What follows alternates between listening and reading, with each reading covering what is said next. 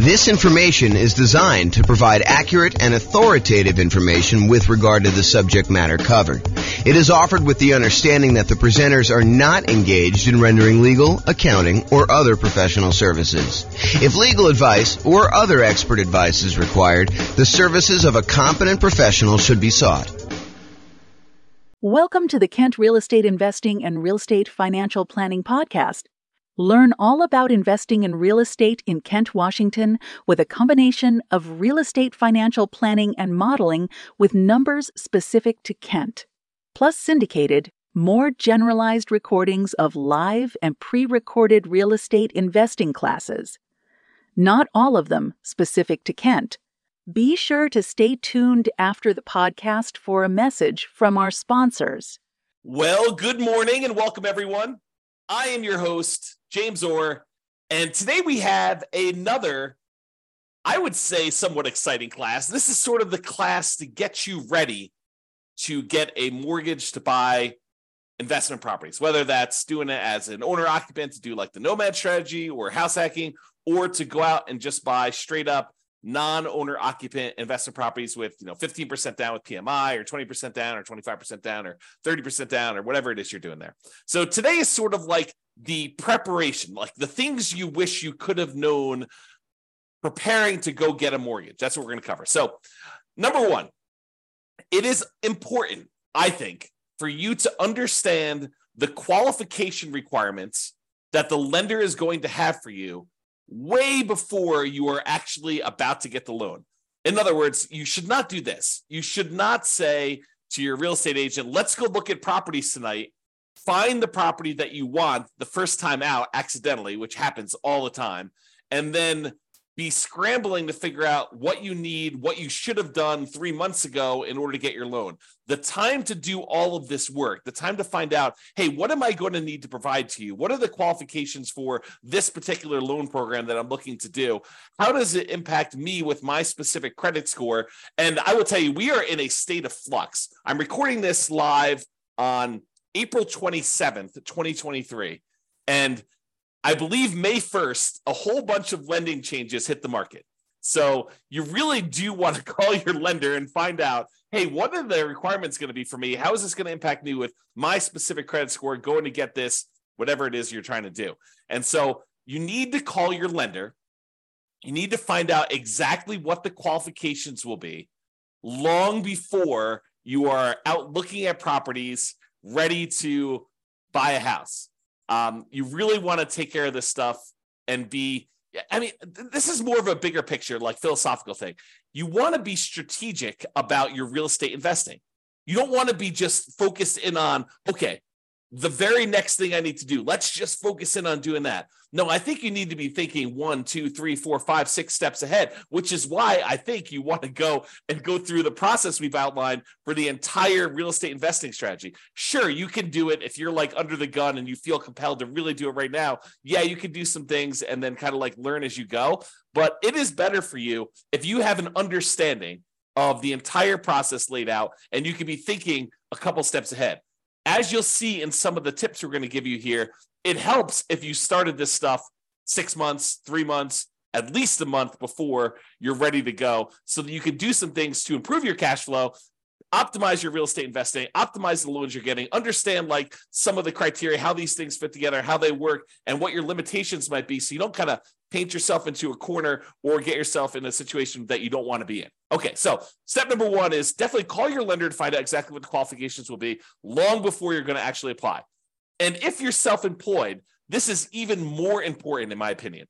It is different than being an employee. And I personally have gotten caught up in this. I'll probably tell the story. I've told the story before, but if you haven't heard it before, I'm sure I'll tell the story again in the future, where I was going to get a loan. And because I was an owner of a company, I got stuck in this situation where I could not qualify for the loan, even with amazing income, even with amazing reserves. I ended up having to buy the property. I ended up buying 2 properties at the same time. I ended up having to buy one of the properties for all cash. And the other one, I had to get my parents to co-sign with me. A year later, when everything was kind of like unworked out and they kind of like all cleared up, I was able to just do a refinance on the property. But it was very weird as a 45-year-old man calling my parents and saying, hey, So really weird things going on here. I'm trying to buy 2 houses. I'm going to buy one of them all cash. I don't want to liquidate some other investments to buy the second one cash, and I'd really like to have a loan on it. Would you be willing to co-sign for me on this loan? And so I don't know, I revealed to them like all my stuff about my finances and kind of like talk to them. But anyway, I will tell that story another time. But realize that when you are self-employed, it is different than when you are an employee. The rules are different. They're going to need 2 years of tax returns. They will need to show increasing profits over those years. Okay. And don't be penny wise and pound foolish. I know there's a lot of folks out there, I'm not saying this is you, but I know there's a lot of folks out there that they think the name of the game is 100% reducing how much money they make by maximizing the expenses they have and showing almost no income, so they have almost no taxes on their tax returns. That is what I would call being penny wise, being pound foolish. If you want to be a real estate investor, you need income in order to qualify for loans, okay? So maximizing your deductions to minimize your profit and therefore taxes might seem like an amazing idea until you can't qualify for a mortgage. Then it's not such a good idea, okay? So if it's a legit expense, write it off. And ideally, increase your profits so that you can't maximize, you can't actually write everything off. Be like, look, I'm trying to maximize my kind of like tax deductions and everything by having legit expenses, but I'm making so much money that that is not a problem.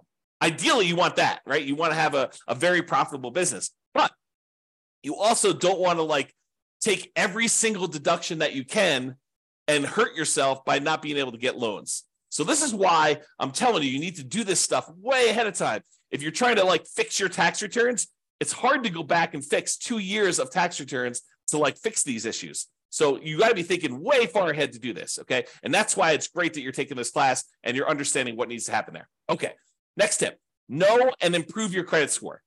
So I would recommend you use one of these like free credit score websites. I personally use the creditkarma.com one, although you can use any other ones you want. I'm sure there's other ones out there. But these are sort of like websites that give you an idea. It's not exact, but it's a really good start, okay? So you go to these websites, you log in, you can find out approximately what your credit score is. You can find out some of the things that are impacting your credit score, good and bad, and you can work on fixing those things, whatever they happen to be. If you notice on there's something ugly that you're like, oh, that's not correct, then go get it fixed. If you got something on there that's ugly and it is true, and you know that you probably should have paid that bill, maybe you go and that's one of your key areas of focus because you really do want to improve your credit score. Okay. Now, lenders are typically going to use your middle credit score. There's usually 3 scores. And the lenders are typically going to use your middlemost one. So they're going to ignore the low one, they're going to ignore the high one, and they will use your middle one. There probably are some exceptions to this. I'm sure these policy changes over time, but realize that's what I think you're going to see. Talk to your lender to get the definitive for your situation with whenever you're actually doing it. Now, it is a federal law, I believe, that you can request a free copy of each one of your credit reports each year. So there's 3 different reports. I don't remember the name of them, like Equifax, TransUnion, and something else, right? So there's like 3 different ones, and you can request a copy of them for free once per year for each. So what you could do is you could say, okay, every 4 months, I'm going to request a copy of a different credit report, and then you could always have a new credit report sent to you every 4 months. Then what you do is you could look at that credit report, see what's being reported on that one, fix any inaccuracies, address any credit blemishes you have on that, improve it. Then 4 months later, you pull a different credit report. You ask for another free one, but from a different company because you can get one each year. And then you do the same thing. You fix any inaccuracies, you address any credit blemishes, you try to improve on this. You're like studying this, you're going on websites, you're reading about things, trying to improve it, or you're talking to your lender if they're qualified to be able to help you, which we'll talk about here in a second.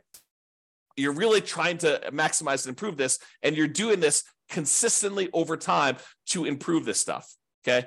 Then after you've got to the point where you've requested the 3, then you can go back and start requesting the first one over again 4 months later. So you're constantly cycling through and doing that every 4 months if you want to do that, okay? Now, why am I making such a big deal about knowing and improving your credit score?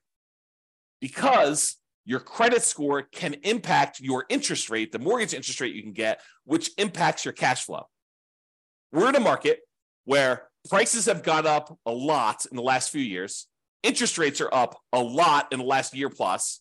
Rents are up, but they're not quite up enough to counteract these really, really high prices and the really, really high interest rates, so that it's harder than ever to have great cash flow on properties. Okay. You can put more down, which does improve your credit score, and which does improve your mortgage interest rate, which does improve cash flow. And you can do all of the other 88 strategies that we have for improving cash flow. However, what I will tell you is one of the factors that improves cash flow is your credit score. Higher credit scores tend to get better interest rates. So it's worthwhile for you to fix this stuff, especially if you plan on doing this repeatedly. You don't want to have, something that you could fix upstream, your credit score, as an example, that is going to have an ongoing, repeated impact that is going to last for, in some cases, 30 years. You go get a mortgage interest rate in a property, and if you decide that you're not going to ever sell that property or refinance it away, that's something that sticks with you for 30 years. Now, sure, you could decide to use a strategy where you're paying that thing off early, or you're refinancing out of it, or you're selling the property and getting rid of the loan. But in some cases, when we're optimizing for achieving financial independence, we're choosing to keep loans, even if they're slightly subpar. Okay? So improve your credit score, because this can impact your mortgage interest rates, which impacts your cash flow. The time to do this is not when you're shopping for a property. Okay, you probably can move the needle a little bit while you're shopping for a property, but really you want to be thinking about this 3 months, 6 months, a year, 2 years ahead of time, so that you can get all of your stuff fixed and you could really optimize this. It's not just like a little bump, it's like the massive changes that you can make. Now, some lenders are qualified to help you improve your credit score. They know what impacts credit score. They've seen it, they've done it. They have real world knowledge, and they can assist you with this. And I would rely on them. I would lean on them to help you do the things that you need in order to improve your credit score. If they're not qualified, if your lender is unable or unwilling to help you, then you may need to hire a respectable, qualified credit counselor, not one of these fly-by-night companies that's going to tell you to do something that's going to ultimately harm you in the end. You really want to focus in on someone who is legit. And you're going to have to ask for recommendations and use your kind of wisdom to figure out who that is, because I can't tell you. Okay. Now, here's a big warning for you. The things that improve your credit score are not always the logical or obvious choices. For example, you may think, hey, I'll just close this account. That should help improve my credit score. Not always. Maybe that account is one that you've had for a long period of time, and because it's got a small balance, but it's a small balance on a very large credit line that you've got there, that may be actually pulling up your credit score. You can't just make these things and say, oh, that's logical or obvious. And you may think, hey, I'll just pay off everything. That'll fix my credit score, right? I'm tired of this stuff. I just won't have any balances on anything that I have credit with, and then I'll close all my accounts. No. That could actually lower your credit score. So you got to use somebody who really understands what's going on and what things are actually impacting your specific credit score. And you could do this over time with the help of a professional, your lender, or either your lender if they know what they're doing, or a credit counselor, or in some cases, maybe your real estate agent does know, or someone else knows as well. But be careful. Okay. Now, when you're not using your credit score, lock it down. Lock it down until you're ready to use it. This is a major asset for you. Your ability to get these mortgages is a huge factor in you being able to successfully invest in real estate. Yes, you can do it if you don't have credit yourself, if your credit is bad, but it is so much easier, so much better if you're able to go and use your own credit score in order to qualify for these properties on your own. It eliminates a lot of headaches, a lot of hard work. So you really want to protect this. You want to make sure that you protect your credit. And one way to do that is to lock that stuff down. Do not leave it open. Don't allow people to go. You want to make it so that it's inconvenient for you to go buy anything with credit, where you got to call up and you got to say, okay, unlock my credit score for 24 hours so that, this company that I'm using to get whatever loan you're doing, a car loan or furniture loan or whatever you're doing there, or don't do those at all. But I mean, really, you could go and do this and lock it down after you're done. Immediately lock it back down. Protect yourself, protect your credit. Protect the credit of your family members too. And this is not just you, but if you love somebody, help your parents lock down their credit score, right? Because you don't know when they're going to start to get a little bit confused, and they may do something that they will regret. Help protect them, okay? All right, so lock it down until you're ready to use it. Now, let's talk a little bit about debt to income. Debt to income is a calculation that the lenders use in order to help qualify you for loans. It's a ratio of how much debt, your monthly payments on all the debt you have, compared to your income. And it doesn't always work the way that some people think that it works. So you got to be really, really careful about this. Like, how does negative cash flow work? Does that count as, more debt on your property? Does that count as negative income? So there's some calculations we did it. I did an entire 2-hour class on this. I'll put a link in the show notes or something like that so that you guys can access that, because I can't reteach a 2-hour class. But I will tell you, understanding your debt to income, what it is for you right now, walk with a lender and help them walk you through calculating what yours is and understand what goes into the calculation. Your lower the debt to income is, the better. Now, when we do our modeling for the real estate financial planner, you've probably seen it when you go to your city, kind of modeling, and you've seen all that stuff. One of the things that we actually calculate and we show for the entire model is what the debt to income is for that person doing that particular strategy. And it's one of the things we measure as a measure of risk. The lower your debt to income is, the less risky the strategy is for you. Now, sometimes a strategy would be really risky early on and then way less risky later on. And then some strategies are kind of moderate risk in the beginning, moderate risk in the middle, and moderate risk at the end. And you have to choose which one of those is going to be better for you.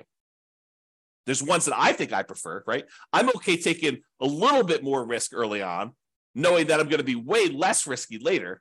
But you may decide, hey, look, I'd rather take a medium amount of risk now, a medium amount of risk later, and a medium amount of risk later on, at the end, right? So you can decide how you want to structure this depending on your strategy and what your overall financial situation is, okay? So I just wanted to point out that you should understand debt to income, get with your lender, have them help you calculate it, understand what goes into it, what's impacting your debt to income, what are the levers you can move to improve on it.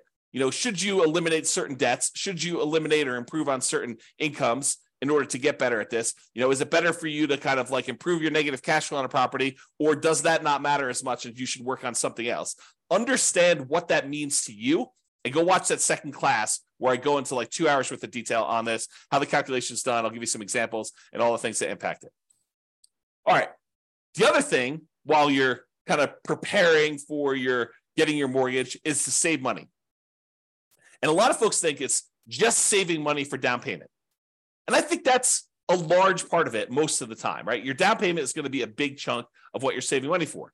And sometimes having more down payments to put more down will significantly improve your cash flow. I think there's a lot of folks obsessed about cash flow on properties, and probably for really good reason. It's not the only thing, but it is a major important thing if you're using cash flow to achieve financial independence, to focus in on cash flow when you buy rental properties, right? So I think a lot of folks are focused in on cash flow, and we tend to focus a lot on cash flow. I mean, a lot of the classes we do are about optimizing your cash flow on your rental properties, like the 88 strategies and all the different variations on that and all the different things we could do to improve cash flow. But one of the things we talk about when we talk about improving cash flow is putting more money down and the multiplied impact that can have. Sometimes it's just reducing the amount you're borrowing. You put more down, you borrow less, so your monthly payment's lower. That means your cash flow is improved. Sometimes by putting more down, we kind of pass a threshold for the lender where that actually changes. It improves the interest rate. The interest rate for someone borrowing, 80% loan to value is higher than someone borrowing, a 75% loan to value, putting 20% down versus putting 25% down. Your cash flow will improve because the interest rate changes from that. It's not just that you're borrowing less, it's interest rate improvement as well. So having more down payment can improve that. Not just borrowing less, but sometimes it'll also eliminate PMI. If you were going to put 15% down, but now you can actually go in and put 20% down and get rid of PMI, that's pretty significant. And we've talked a lot in the past about how, what is the return, the extra return you're getting on this extra down payment, and is it worthwhile to do that? We've done some classes recently on how to do those calculations, so go watch those as well. But while you're preparing to get your loan, you're saving money so that you have this down payment. In addition, you're saving money so that you can, at your option, if it makes sense to you, choose to prepay any private mortgage insurance. If you're doing a loan like you're doing house hacking or a nomad, and you're putting 3.5% down to buy a duplex, triplex, or fourplex with an FHA loan, or maybe you're even buying a single family home with 3.5% down FHA, or maybe you're going and you're doing like a nothing down VA loan, which is not going to have PMI, but maybe you're doing all these different things where you have these low down payment options below 20% down, and you're going to have private mortgage insurance on those. You want to have the choice. You want to be able to do the math and say, hey, it's mathematically better. It improves my cash flow significantly if I can prepay this PMI. And prepaying PMI is whatever it is. You've got to call a lender to find out, but maybe it's $5,000, maybe it's $7,000, whatever it happens to be for you. And you want to have that option. You don't want to be forced to pay monthly PMI because you don't have the choice. You didn't save enough money to do that. You want to be optimizing your cash flow by deciding whether you do this. So saving money to prepay PMI is important. Making sure you have enough money, you save the money so that you have the closing costs and you don't have to negotiate and have seller concessions, because it's not doing seller concessions by choice because it optimizes your investment, which it often does, but you want to actually have the choice of you paying closing costs yourself to improve cash flow, not raising the price and getting the seller to include some seller concessions in there. Okay, so saving money for down payment, prepaying PMI, closing costs, and maybe, as we covered in a separate class and like multiple times, is buying down your interest rate. It may make sense for you to have extra money to buy down your interest rate because that could improve your cash flow a lot. So taking that extra money to do that. And then, of course, you would not ever buy an investment property without having adequate reserves. At least 6 months, in my opinion. Now, you may decide, hey, look, I'm liquid in a whole bunch of other ways. I feel really, really comfortable only having 3 months of cash liquid reserves. That's your prerogative. It does add a considerable amount of risk, but I think at least 6 months of reserves. And I've been making some arguments lately to have 12 months of reserves. And I'll talk about that when I go over the whole reserves class. But you should be saving money and having reserves because, and I'm going to use strong language here, okay? You would be stupid to invest in real estate without having reserves, okay? You're asking for trouble. It's like intentionally going and putting yourself in harm's way because you just didn't plan. You got to plan. You got to have reserves. So make sure you do some type of reserves, invest, make sure you save the money in order to do reserves. And then finally, saving money so that if you're buying a property and you're putting less down and you're having some negative cash flow because you didn't put enough down. If you put enough down, you probably wouldn't have the negative cash flow, but you're choosing to put less down. Maybe it's 0% down or 3.5% down, or for FHA loan, or 5% down for conventional financing, and you're deciding you're going to have some, or maybe you're putting 20% down, and your market is such that it's really hard to make properties cash flow, even with 20% down or 25% down. I've seen that a lot, right? So maybe you have negative cash flow. Well, one of the ways you can make your investment more conservative, less risky, is you can set aside whatever negative cash flow you're likely to have, and you can calculate out how much that negative cash flow will be. You'll be like, look, the first year, it's whatever it is, negative $200 a month. But I think rents are going to go up about $50 in year two. So the next year, it's going to be negative $150 a month. And I think that rents will go up another $50 when I renew the lease the year after that. Okay, well, now it's only going to be a negative $100. And then the next year, rents go up $50 and your negative cash flow is going to be about $50 a month. And then the year after that, you raise rents $50 and you don't have negative cash flow at all. Well, you could sum up $200 a month in negative cash flow for the first year, $150 a month in negative cash flow in the second year, $100 a month in negative cash flow in the third year, $50 a month in negative cash flow in the fourth year, and then zero from then on. And you could say, what is the sum of all of that negative cash flow until this property is actually likely to be very positive? And you could set that money aside in a separate account, maybe right next to your reserves, might not be the worst thing in the world, and then have that money just sitting there because you've got negative cash flow coming. So why not set it aside? It's probably cheaper to set that negative cash flow aside than it would be to put more down in down payment and actually get rid of the negative cash flow. So you could do this calculation, right? And we will do this calculation in future classes because it's a calculation I do. But you can calculate out, hey, if I put this amount down, that reduces my monthly payment by whatever it is. It's about, the general rule of thumb is for every $10,000 you put down, you end up saving about $50 a month in your monthly payment. So if you set aside, $10,000 in order to reduce your monthly payment by $50, that would save you $50 a monthly payment. But if you look at your negative cash flow, if I save up $2,400 in year one, and $1,800 in year two, and $1,200 in year three, and $600 in year four. If I do my math right, that's probably around $6,000. I don't know exactly what it is. I'd have to go add them up, but just off the top of my head, it's probably about $6,000. Well, $6,000 to get rid of like your negative cash flow risk, right?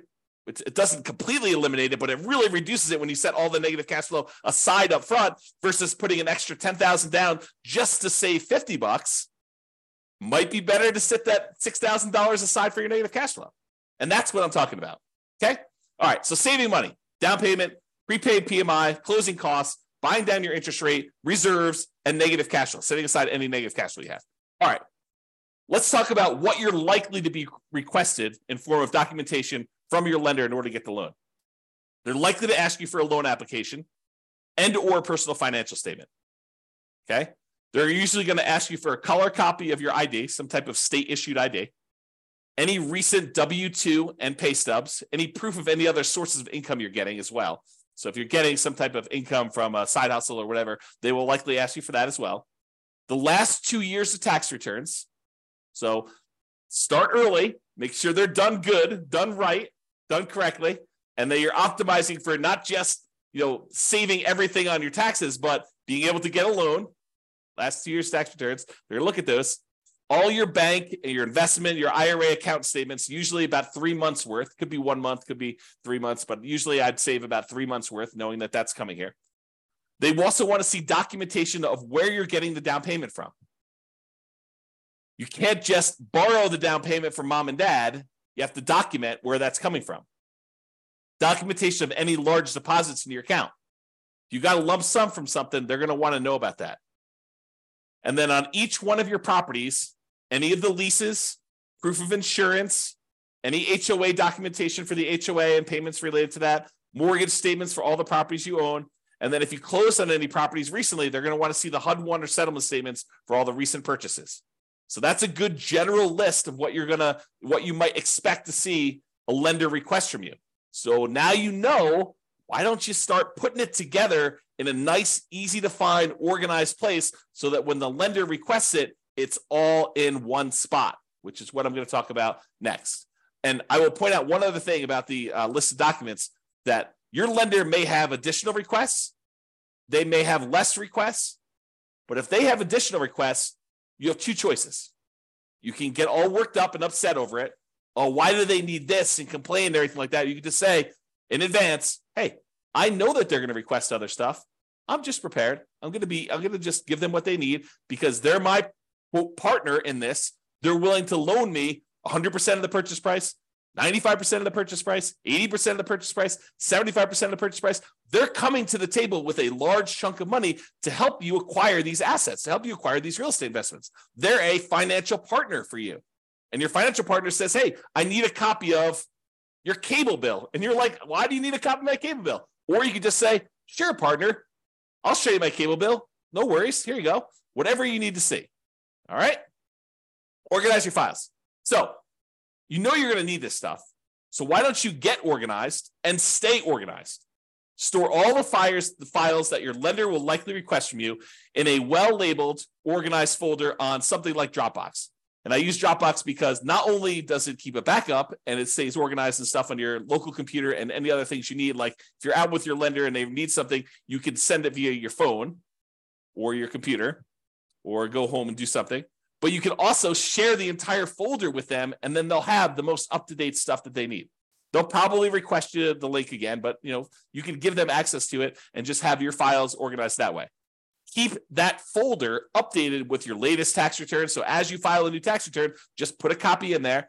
Any pay stubs you get from work, scan them or use them from your email, save them into that folder, store them there. Any property records you have that you're going to need to share with them, put that in there. And I have a typo here. I'm going to just go ahead and correct that. As you get updated versions, save them there. That way all your files that you need to send to lender are all in one place. And this is especially helpful if you know you're going to be getting loans regularly, or you're going to be buying a bunch of properties all in a row, and you're going to need to use this like more than one time. It'll really help you. Okay? In conclusion, understand what the rules of the game are. what your expectations and the qualification standards are for getting loans. And then get and stay organized to make applying for loans fast, easy, and low stress. And I'll add one other thing. Start early. Be thinking strategically ahead of time. Okay? Start early. And think strategically.